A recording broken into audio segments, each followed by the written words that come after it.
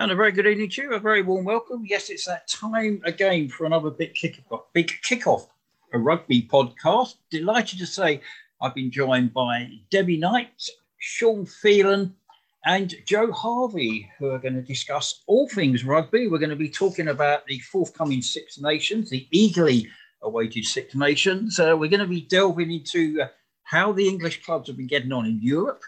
But first of all, I'm going to quickly start off with the Gallagher Premiership because we're back into Gallagher Premiership action.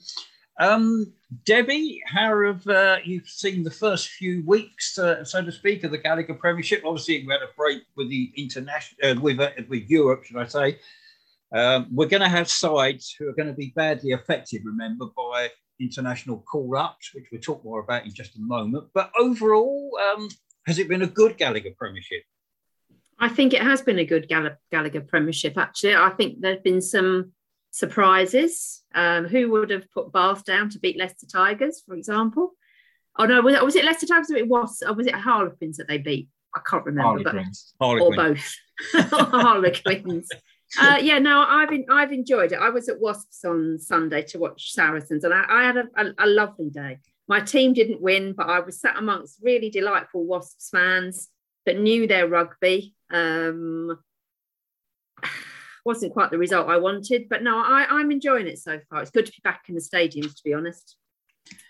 As a Saracens lady that you are, second at the moment, 44 points. I think you would have taken that, would you not, Debbie? Before the start? Big time. Yeah, big time. I wouldn't have predicted us to be top four, I'll be honest, because I think the Premiership's improved pretty much across the board in that year that we were away. Yeah, so I'm happy with that. Debbie, are you surprised? Exeter at the moment, they sit in seventh spot. They've only got 34 points. I say only 34 points, true. But at the end of the day, would you not have expected them, shall we say, to be a little bit higher?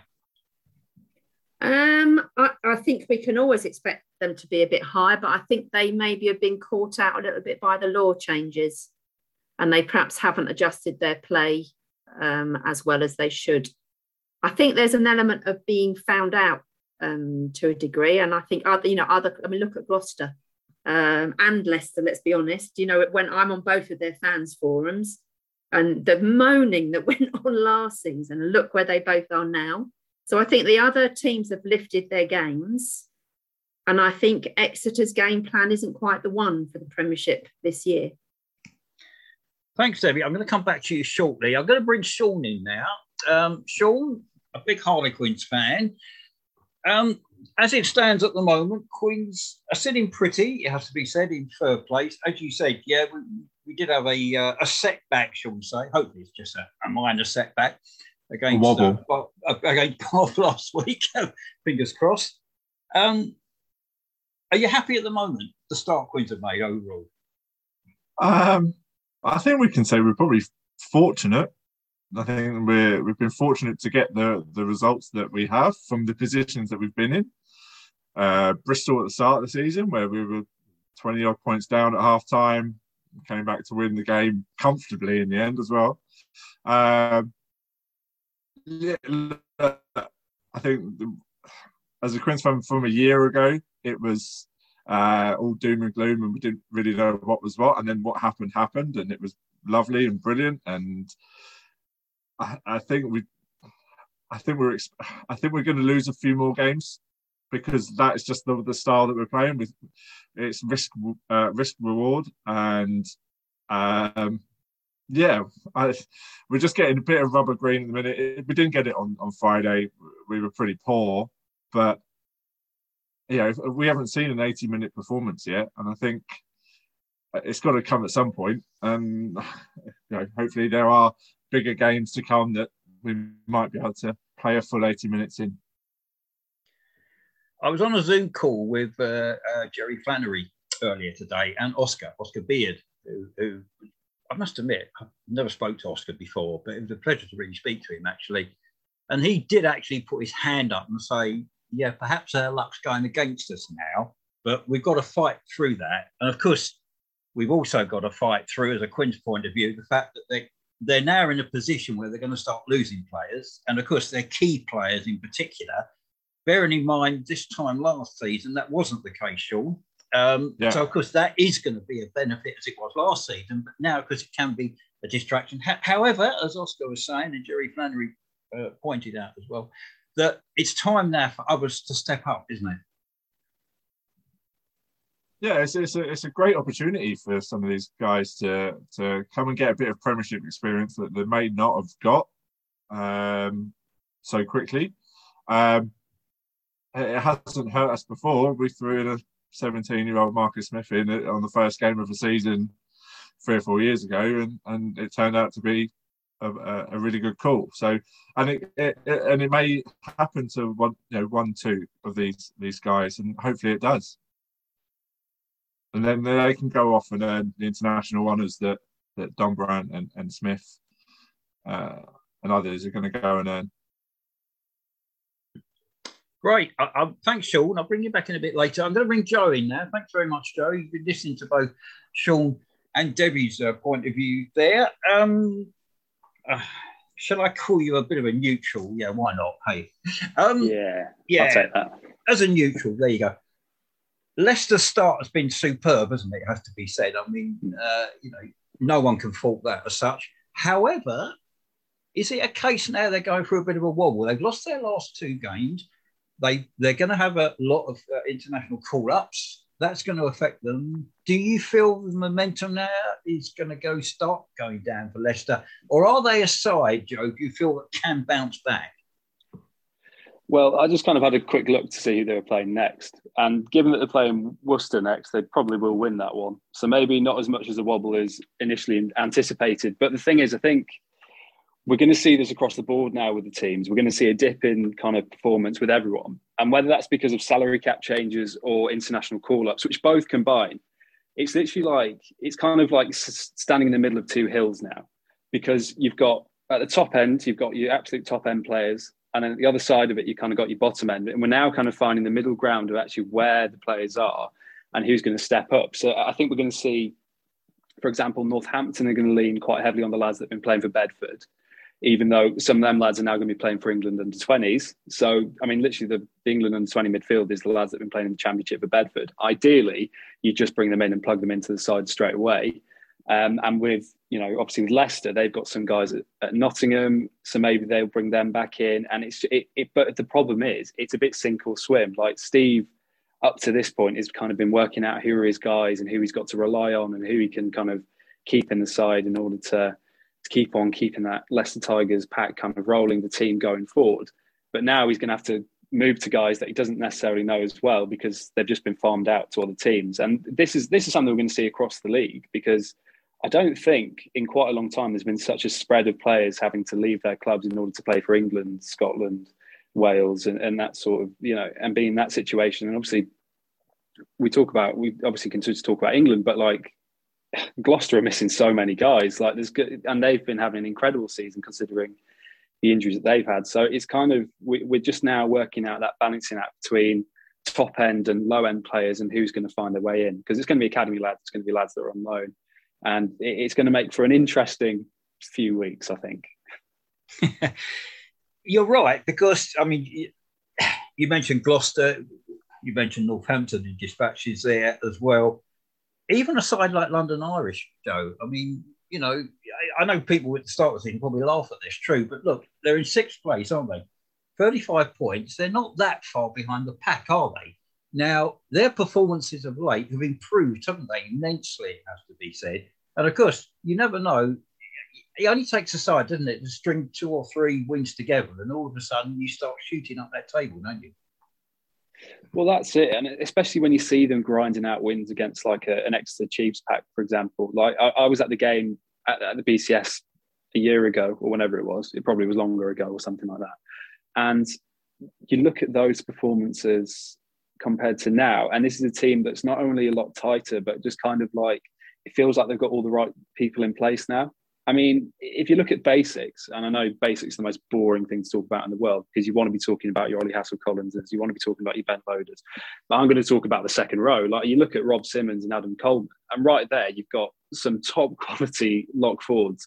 They're going to know how to operate a line out. Have been around the block, and even like, you know, I think everyone sort of loved the Ollie Hoskins story when he got called up for Australia and then got his first cap against England at Twickenham and all that sort of thing.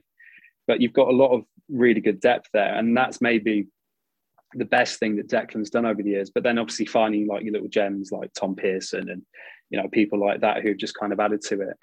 Like Matt Rogerson probably wasn't, you know, he obviously didn't pull up trees, for example, when he was at Sale, but put him in his London Irish team. He's a completely different animal. He's a leader, and they've just got this nice little clutch of players at the moment. I want to move on to Worcester, because obviously they made a recent appointment in Steve Diamond. Yes, he's back. Everybody thought he'd disappear, but no, all of a sudden a job comes in for Steve Diamond. He's going to have a bit of a task, isn't he, to try and get Worcester back into, well, I say away from the relegation zone, so to speak, admittedly, if Bath continue to start putting together results like they did last Friday. Yeah, and it's kind of a funny one because Bath's restart is going to come in a few months at the end of the season.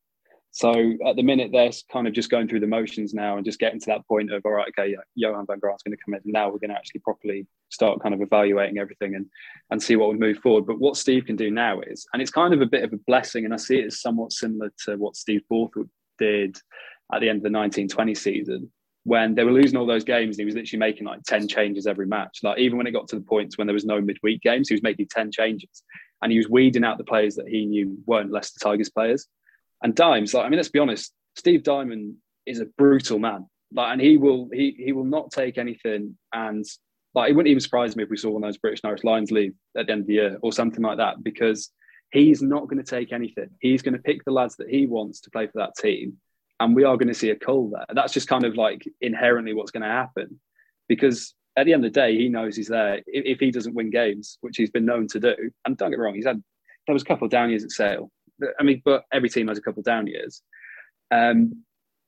He's going to weed out them lads that he doesn't think are worthy enough to be Worcester Warriors players. He's going to completely revamp everything, and because that's what he's known to do. And he's going to be brutal with it. And there's going to be some lads that are quite upset at the end of the season. Yeah, very good point, actually. Well, we will see. We will see. Thanks for that, Joe. We're now going to move on to Six Nations, because that starts off this coming weekend. It's going to be a fascinating tournament, it has to be said. Debbie, I'll start off with you.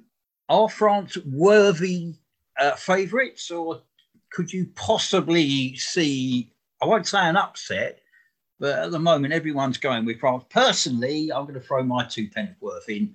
I think France is going to take a huge amount of stopping, which probably is giving them the kiss of death now, I must admit, but there you go. Well, what's your take on it? I'm going France again this year. And, you know, I've listed all the fixtures down and I started to put asterisks against the key games. And you know, virtually every game that doesn't include Italy is a key game, isn't it? They start at home to Italy. So, you know, they're not necessarily going to whoop them, but yep, I think it's going to be one of those years where you need to whoop Italy.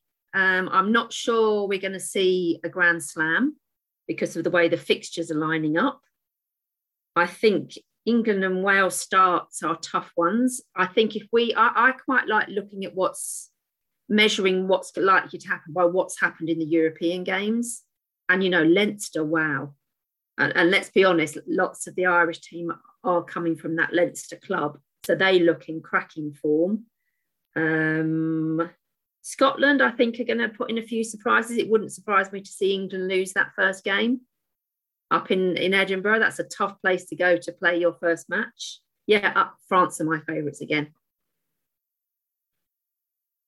Yeah, well, I'm not going to doubt your word.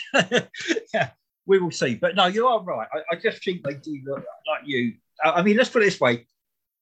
France, barring a miracle, Debbie, surely, I won't say they're going to whoop Italy, but look, there must be 5 points on the table straight away. Now, you could not have asked, can you? To me, whenever Six Nations fixtures come out, I always look who's going to play Italy first, because realistically, that's 5 points on the board, isn't it? You know. Yeah, I mean, it's interesting for me looking at the that he had how amazing for France, 7 uncut players in his initial squad. I mean, I can't recall his name, but the guy that played 15 in the Autumn Nations, I'd never seen him before. You know, they keep bringing these amazing young players through, which I think is a huge credit to France when you look at the number of foreign players that they used to have in their ranks. I think they changed around, didn't they? So they reduced the number they could have. John Joe's point on salary cap, I know this is a bit much coming from a Saracens fan, but I'm seeing far too many South Africans great players, lovely and all that. But, you know, when I think that Sale had 13 of their 23 starting against Saracens were young and upcoming South African players. So I don't think it's going to damage us this year, because you look at the England squad and there are some really exciting young players featuring there. Are we going to see Alfie Barbary play? Oh, I hope so. Louis Liner, Adam Radwan, again, I hope so. And Don Brandt as well. You know, we've got a wonderful choice in our back row. Please, let's see some of them playing. So it's exciting. I can't wait. Yeah, brilliant. You never know. Don Brandt and co may start on Saturday. We will see. Sean, sorry. Just bring you in now. Wales obviously won the Six Nations last year. A terrific performance, it had to be said. Can you see them going close? Because, I mean, I was like Debbie, I'm looking through the fixtures, and bearing in mind they've got to play England away and Ireland away. That is a tough call, isn't it, on anybody's books? It is. And if you look at their injury list could be a world 15. So you know, there's a lot of, is this going to be their sort of transition year, getting ready for a World Cup, get people capped, get people some international experience? You'd probably have to think so. Are they going to push for the title? Unless other results become freak results, I can't see it happening. No, I can't. I think Ireland. I think the people that haven't been spoken about enough is Ireland. You know, Ireland beat New Zealand 2 in the autumn. So, you know, I think Ireland tend to peak too early for a World Cup as well. So, especially after beating an All Blacks team. So hopefully they're able to kick on and you know, I think they're going to be that France-Ireland game right in the middle is going to be the game of the tournament potentially.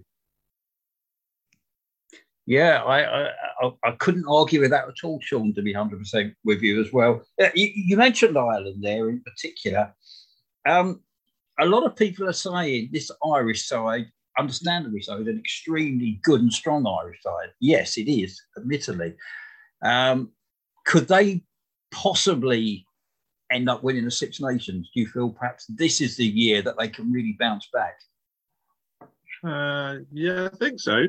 I think they've obviously got to start well, get to that middle game and see what happens. If they beat France, then it's in their hands. If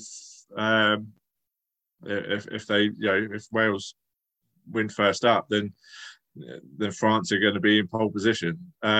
I really want Ireland to kick on because, you know, I think, you know, with the World Cup looming, for a lot of them guys, it's their last opportunity to win it. Sexton, you know, you would hope that they've got 18 months now to really sort of cement that legacy of, you know, what has been a really, really good Irish side over the last 10 years, and sort of go out on that high.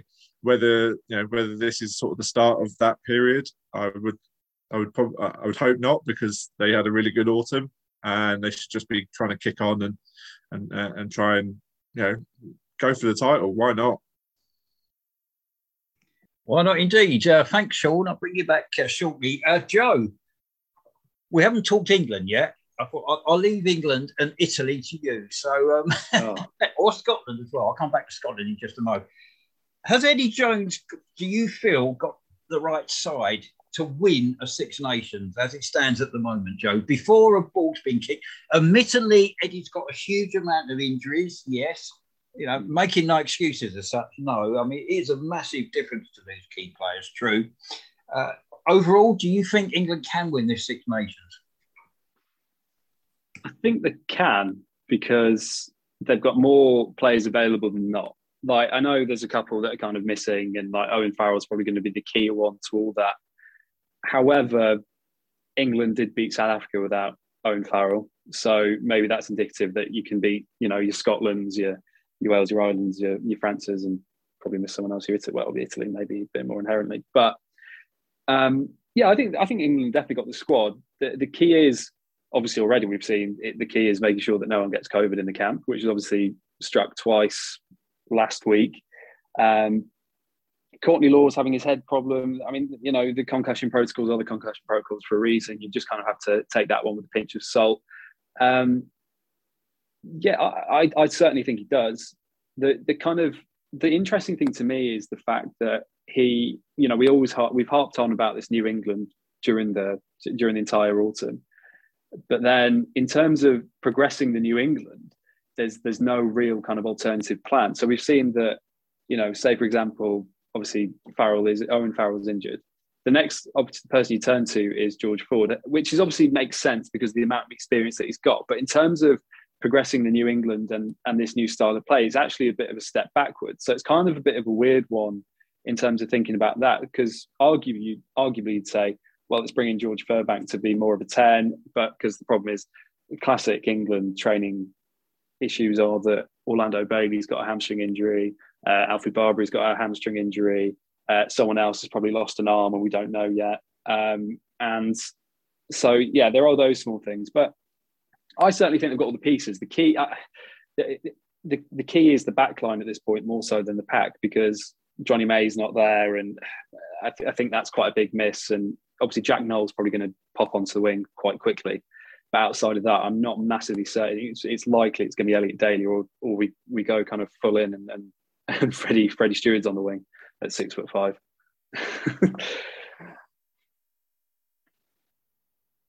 Yeah, only 6'5". Yeah, true. Marcus Smith, Joe. Everyone's calling for him to start. Do you feel he'll start? Oh, he has to. Like, I think we've gone through this entire autumn, and like the whole thing was, is Farrell going to start at 10? We went through 3 autumn games, and obviously Smith didn't start in the first one against Tonga because I can't remember what that injury is, a thigh issue, whatever it was. But then outside of that, Smith was starting 10 in the summer. There was no real debate about whether or not he was going to start 10 or not. If they do, and this is what I mean about backward steps. If he doesn't start at 10, it's a backward step. But I mean, the issue then becomes something that has been talked about quite a lot recently, is the adaptability of players. Smith and Ford are, to my quick guess, are the only two that are not kind of really adaptable around the field. Whereas, you know, you can pay George Furbank at 15, probably 13 as well as a stretch. Henry Slade can play 10, 12, 13, probably whacking on the wing as well if you had to. Elliot Daly, once upon a time, played fly half for Wasps many years ago. But, you know, that's the key thing to this England squad at the minute, is the adaptability. But if you have to have someone who's a bit of a key guy, he goes at fly half and that's it, then it has to be him. But then the rest of the players, therefore, have to be adaptable to the game situation, because we're not at that point anymore, I don't think, where you need to have like-for-like subs on the bench. You actually need to have the options in order for game plans to adapt more fluidly, which was maybe potentially where England were going wrong in years gone by. Yeah, interesting.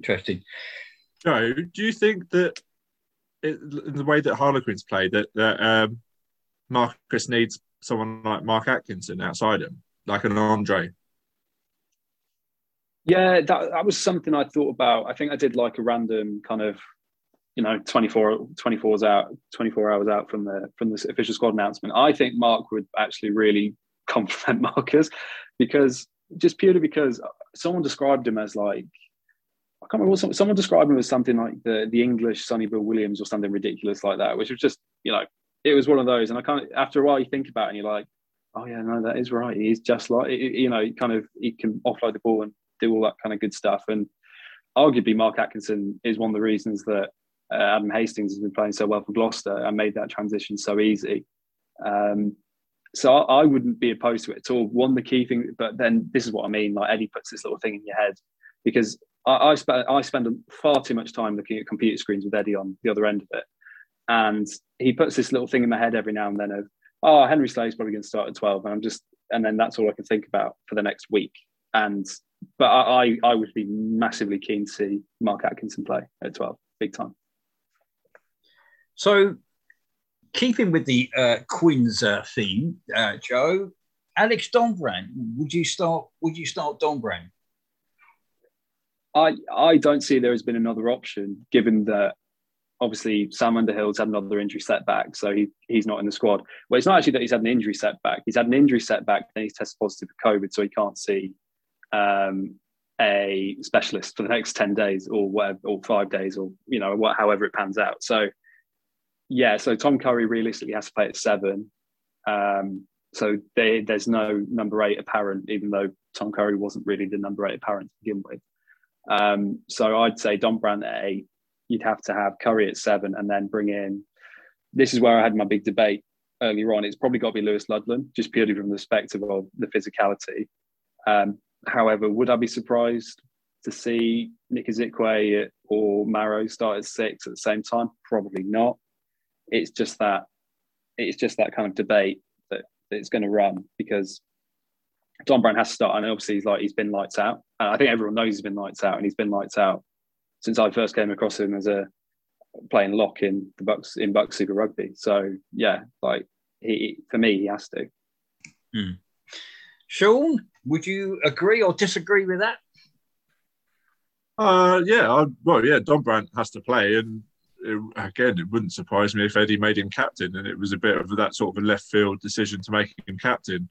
He's done it for Quins. He's won a title, so that's another debate up there. But I could see his name being thrown into the mix.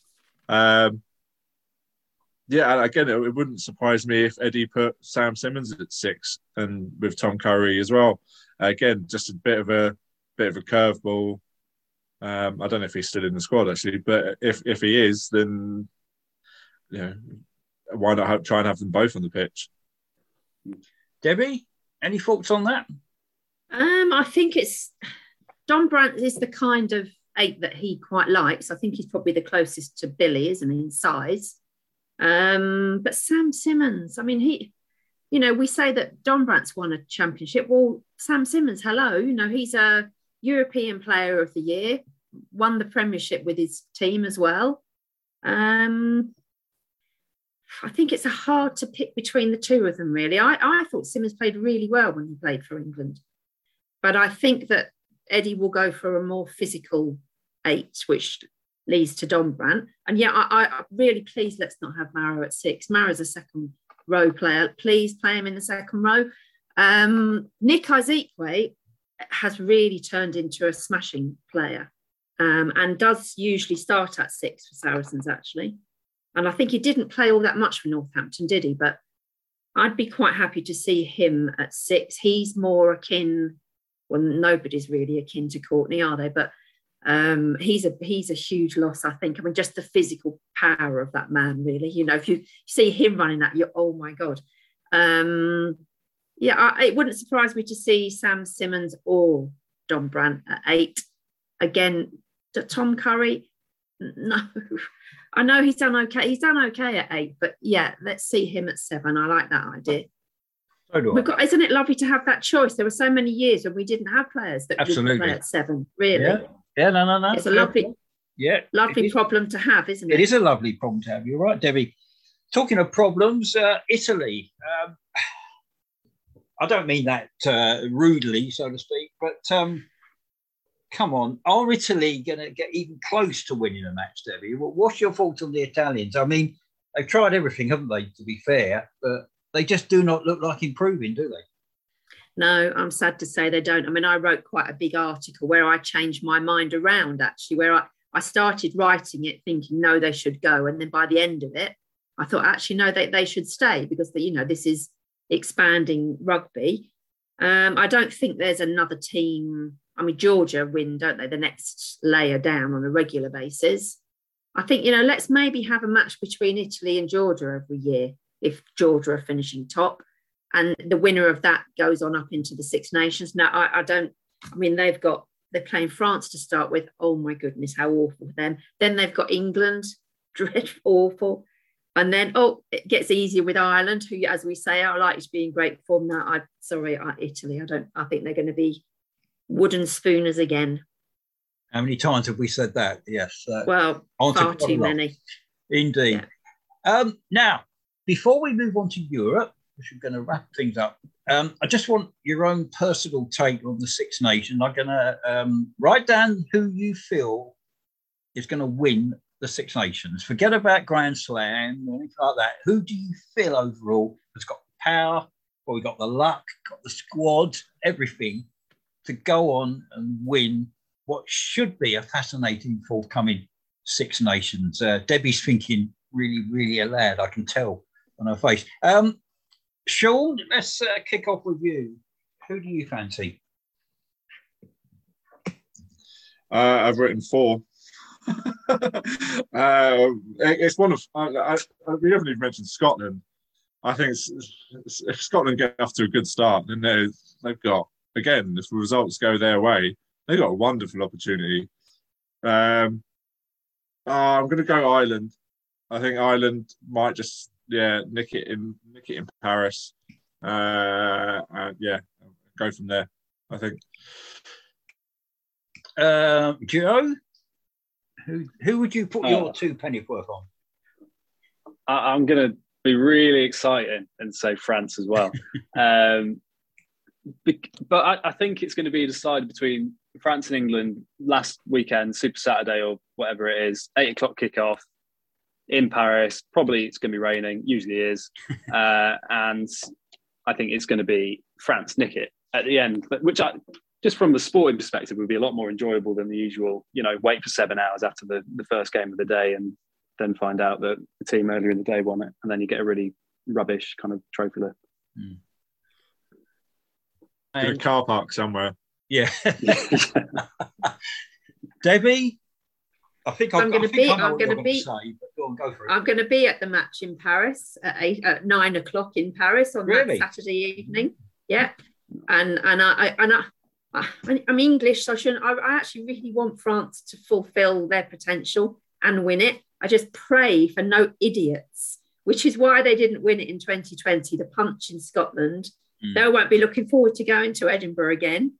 But please keep your hands to yourselves, the Frenchmen, and go and fulfil your potential. They play such exciting rugby. Here. No, I totally agree with you. I think they're a wonderful side to watch, and I just think they ooze class. And it's been a while since they won a Six Nations, remember? A lot of people don't realise that. But I just feel that this will be their year. Obviously, I want England. Everybody does. We're all English here. Of course we do. But at the end of the day, I do think France will take a lot of beating. But we will see. We will see. We'll have another big kick-off rugby podcast probably towards the end of the Six Nations and find out exactly where everybody went wrong or didn't, as the case may be. We've got a few minutes left. I'm going to bring Joe back in. We've had the European Champions Cup, obviously. We're getting into the knockout stages now, as such. And the English sides have done pretty well, haven't they, Joe? Well, what's your take overall? It's difficult. It's quite a weird one because I can't remember. Well, it's obviously probably never happened, but I mean, given that some of the teams didn't play, full games or anything like that, it's kind of a bit unusual, kind of trying to evaluate actually where everyone is. So I think obviously Sale had, I think it was, I can't remember. Yeah, they had obviously a pretty comprehensive win over Ospreys, but obviously all the Welsh teams didn't really look that great. So it's kind of difficult in that sense. Exeter, as we've said before, look to become a little bit unstuck when it comes to certain areas of the game. So you kind of worry for them, especially going to a Munster team that managed to deal with COVID and, getting back from South Africa and all that sort of thing. So you do kind of just sit back and say it's probably between some of the URC teams and the French teams. It's almost as if there's a narrative to get a team to Marseille at the end of the season. But the French teams are in the best state, which, again, bizarre considering they've had their own COVID issues, which is why the third round was kind of, what was it, second round or whatever it was completely wiped out. I'm literally not even aware of what day of the week it is. So I'm assuming it was in December or something like that. So Yeah, that's the thing. It's so difficult to gauge because not everyone's played a game. But then there's teams in there, and you look at them, you're like, Connacht were amazing. They were unlucky to lose against Leicester, so you kind of like, well, they might do well. Then you see that they get pulled out of the hat against Leinster, and you suddenly become a bit more concerned. But I mean, it's an interesting matchup. Like Montpellier Harlequins is probably going to be the pick of that bunch, I'd say. Yeah, good point, actually. Yeah, it probably is the key match, admittedly. Sean, Joe, Debbie, thank you so much for your time. We have unfortunately run out of time here at the Big Kickoff Rugby podcast. Thanks once again, guys. Been a pleasure, as always, speaking to you. And for myself, Peter Moore, take care, and we will speak to everybody again soon.